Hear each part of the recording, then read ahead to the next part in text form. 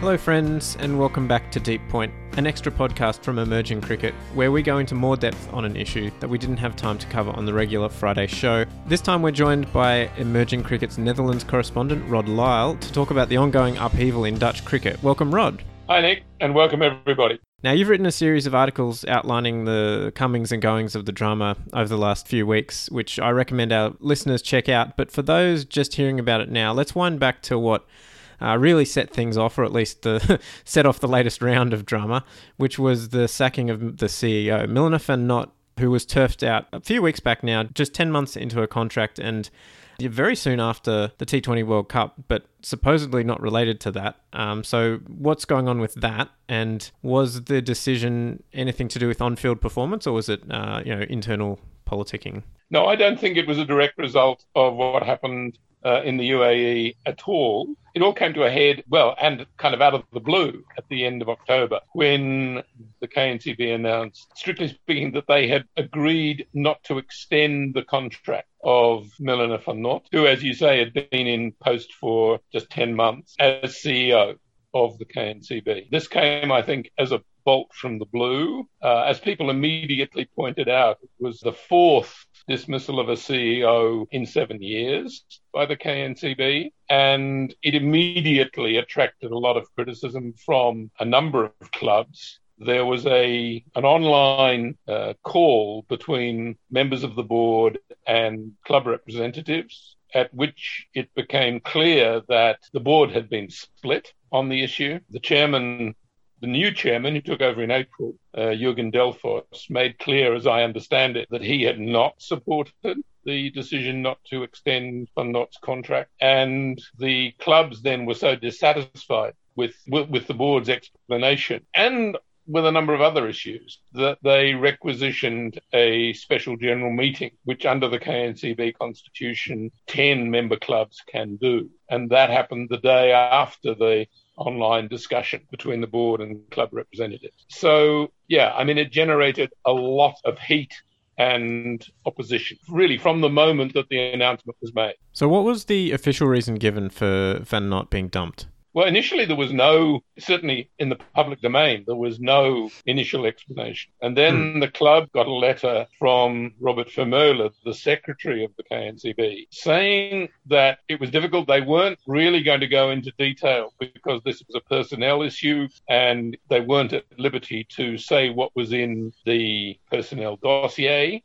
However, when the appointment had initially been made, according to Vermeulen, there were three priority areas: reversing the decline or growing the game in the Netherlands, reversing the decline of cricket in the Netherlands, marketing and sponsorship, and the optimization of the internal organization of the KNCB, and that the board had come to the conclusion that insufficient progress had been made on those three areas, which is, in my view, palpably nonsensical, ludicrous. Dutch cricket has been in decline for 35 years. So to say that a new CEO has failed to turn things around in 10 months doesn't look like an extremely convincing argument. Sponsorship has been a major problem for the KNCB since ABN AMRO, the bank, ended their sponsorship in, I think, from memory, 2014. And in fact, Milner van Nott had secured for the first time for years a shirt sponsor for the national men's team, for the UAE, and going forward into the remaining Super League matches. And in fact, there's been quite a bit of marketing of Dutch cricket via live streaming, for example, over the past season. So at least two, and arguably all three, of the grounds on which the board claimed that insufficient progress had been made were simply ludicrous, which leaves one thinking, it certainly left the unhappy clubs that were unhappy with the decision, thinking that there must have been some other reason which the board was not prepared to admit in public. So what did the clubs think was going on? Because if the official reasons, which, as you say, she's 10 months into a tenure, it's a bit ridiculous to complain she hasn't turned around decades of decline already. But Yeah, I mean, clearly there's got to be something else going on. Why did they do this, and what do the clubs argue is the problem? Well, the clubs have not really said what they think the other reasons might be. There have been various dark hints. One has to be a little careful about what one says, since one does not want to wind up facing the defamation lawyers. But it's fairly clear, for example, that the board has formed on this matter of arbitrary dismissals. Milena van Not's predecessor, Jaap Wals, was let go without any explanation really from the board as to why. And Amber de Groot, who was a very successful marketing manager, was similarly let go, despite the fact that Wals, who was still the CEO at the time, was strongly recommending that her contract be continued. So the board has form in this regard. And what underlies all of this, what the real underlying problems are, is far from clear. But I think it is clear that all is not well. And that was certainly the view which the dissident clubs took in the general meeting last week, the special general meeting last Wednesday. It's fair to say that there is a counter view, and that there are clubs who are prepared to speak out in favour of the board, in favour of the majority of the board who were in favour of ending Milena van Not's contract. VRA, VOC, ACC, all leading clubs in Amsterdam and Rotterdam were strongly in support of the majority view and not prepared to go along with criticism of the board, which they described as negativity and opportunism. Well, if it's opportunism, what is the opportunity? What are they trying to do? That was far from clear. Right. But I mean, I think it's fair to say that opinion is divided on this issue and on a wide range of other issues.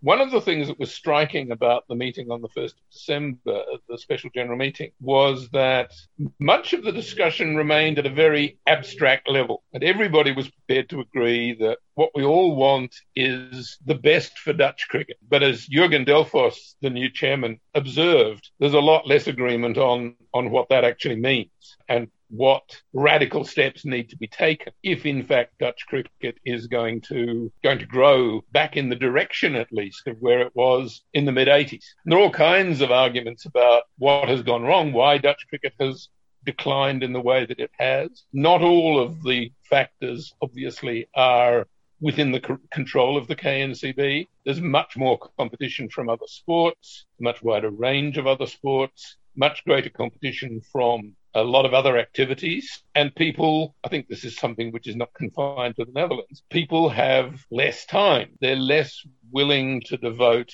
entire days to playing cricket. They want shorter formats. So if you start to dig down into what the argument is really about, then the argument could in part be about the sorts of decisions which need to be taken in order to grow the game, to bring new people into cricket, to attract new, in the ICC's favourite word, markets, but markets of actual players rather than simply viewers, audience.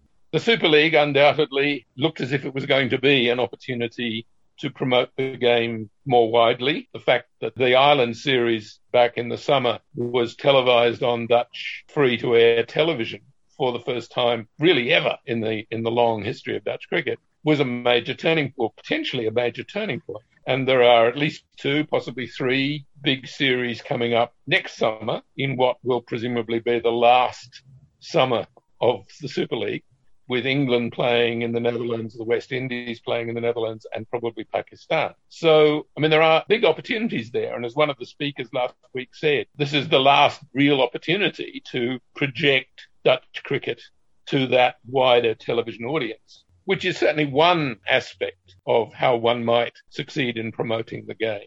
One of the successes, at least to a degree, of the past 12 months has been the KNCB's increasing live streaming of domestic league cricket. And the clubs are slowly embracing that, not without the odd glitch, it has to be said, but they're buying into the opportunity to live stream cricket. But that only reaches people who are already interested. That's not going to, on the whole, I think that's not going to attract an entirely new public. So there needs to be a lot of creative thinking. And it doesn't help then when the evolution of policy is interrupted by constant personnel changes and sackings of CEOs. It doesn't make sense. It just does not make sense.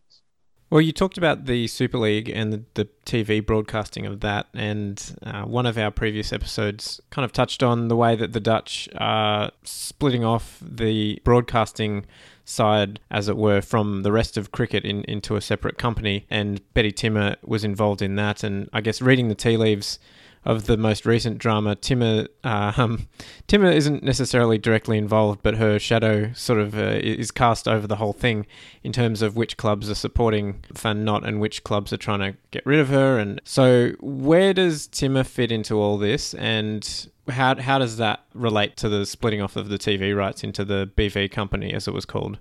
Well, we saw during the week that Betty Timmer was very unhappy about what she called my extremely one-sided coverage of the issue. And she put her own case very strongly, and we published that. Her line would be that she has nothing to do with any of this, and that it has nothing to do with the BV, which is the wholly owned subsidiary, which the KNCB set up, not just for television, but to run its big home events. And the Super League was clearly the trigger for that. And there's a question about whether the BV has any point at all once the Super League is gone. But the relationship between the KNCB and the BV has been a matter of debate and a matter of concern for some of the clubs. And it was named. I mean, and there were a number of issues relating to the BV which were named by the clubs petitioning for the general meeting, the establishment of the company itself, but also the fact that Betty Timmer had been appointed as CEO without any application process at the point at which she stood down from the chair of the KNCB. All of that, I think, was regarded as less than entirely wholesome by some of the clubs. And it undoubtedly has fed into the general sense of dissatisfaction, which then came to a head with the sacking of Milner van Not. It's very hard to see, I think, exactly how all of that has played out. It's harder still to express it without attracting the interest of the lawyers. So I'm being extremely careful. But it has certainly fed into the dissatisfaction of some club chairmen and administrators. And it, as you rightly say, some of Ms. Timmer's strongest supporters when she ran for the chair back in 2015, and full declaration, I was part of the ticket which she led, which won a contested election. So this is your fault? I'm not prepared to admit to that. It seemed like a good idea at the time, which I've sometimes said should be on my tombstone, which some people may be chiseling even as we speak. But yeah, I mean, it's extremely complex. And in the nature of these things, not all of it is visible to the naked eye. And daft and indefensible decisions, I think I would want to say, like the termination of Milner van Not's contract, do nothing to help the situation. Yes, and I guess people like Stephen Lubbers ranting in the Dutch press about how terrible all the opponents of the board are probably don't help either. What's going on with all this sort of bomb throwing? And, I mean, I look at the situation here from Australia and from someone who's, interested in the Dutch cricket team and a lot less interested in the Dutch club system. Why do you think these people are so bitterly fighting over what, to me seems like pretty trivial matters in terms of, why is it such a big deal? Like what is the core issue here? Not to answer that directly immediately, I think it is undoubtedly true that one of the saddest aspects of what's happened over the past month is that it has distracted attention from what I'm calling the debacle in the desert, what happened with the men's team in the UAE. And there's a very obvious contrast between Ireland's reaction to a slightly smaller debacle that they had in the UAE, where they have instituted an inquiry into what went wrong. Whereas the Dutch have simply imploded into infighting about internal matters. What I haven't said so far is that part of the fallout from that video conference between board representatives and the club representatives back at the beginning of November, was that two members of the board resigned. And one of them was the vice chairman, Hans Mulder, who was responsible for high performance on the board. So his departure and the CEO's departure have left a gap where serious thinking about high performance and low performance ought to be. There have been certainly no successful calls, no overt calls for an inquiry into what went wrong, the preparation, which I think by everybody's a consensus of agreement was less than ideal. Now, again, there are underlying reasons for that, in part to do with the fact that a big part of the core of the Dutch team are players with county contracts, which means that they are not available a lot of the time. And we may see more fallout from that next year with the T20 qualifier in Zimbabwe, which is right in the middle of the English county season. So that has undoubtedly been a byproduct of all of the current mess, that there hasn't been any serious discussion of what went wrong and how we avoid it happening in future, instead of which, as you say, bombs have been thrown. Stephen Libbers suggested in that newspaper interview that it was all Jürgen Delfos, the chairman's fault. And Betty Timmer suggested in her reply to my most recent article that it was all Milner van Not's fault, neither of which I think can easily be sustained. There's certainly no evidence for either of those allegations. And it does suggest that people are pretty concerned to throw the blame away from where you might logically think about laying it. Yes, so clearly there's a lot of very strong disagreements, we can put it that way. The special general meeting, as you said, didn't really talk about any of the specific issues, which makes it kind of hard to read what's going on. And more pertinently, they didn't even talk about any of the on-field performance, which you would think is probably, most people would think is supposed to be the most important aspect here. But it was raised in the meeting by one club representative and pretty rapidly kicked into the long grass. Right. So, yes, it seems they'd rather be navel-gazing at the moment. They did agree to mediation between the two, factions. So what's going on with that? What's the next step? And is there any hope for a resolution? Well, there are now two vacancies on the board. At the point at which the board made the decision not to continue Milner van Not's contract, there were 7 board members. 2 have resigned, allegedly because of the extremely distressing allegations that were made by the clubs against the board. You can read that however you like. So it's now a board of 5 with 2 vacancies. And there was some pretty severe criticism in the general meeting by the majority's supporters of the fact that Jürgen Delfos, the chairman, had made public his dissent from the decision to terminate Ms. van Not's contract. So it's clear that there are some sharp divisions in a board which is already below strength, which is now below strength. So there are a number of questions which arise from that. One of the questions is, how can a divided board be brought together? And the other is, how can candidates be found to fill the vacancies which will result in a more harmonious board? Given the extent to which positions have been taken and lines have been drawn and allegations have been thrown around, it was fairly obvious that that couldn't be done without some outside assistance. There were 2 possible ways of doing that. One, bringing in a so-called committee of wise men or wise persons from within the cricket community. And the objection to that was that actually nobody in the cricket community is neutral. Well, it is Christmas though, so you want your wise men coming in with some gifts. Well, yes, but I think they've decided to go for one wise person from outside. Jürgen Delfos said in the meeting that he would approach the Dutch Olympic Committee, NOC-NSF, to suggest a possible mediator.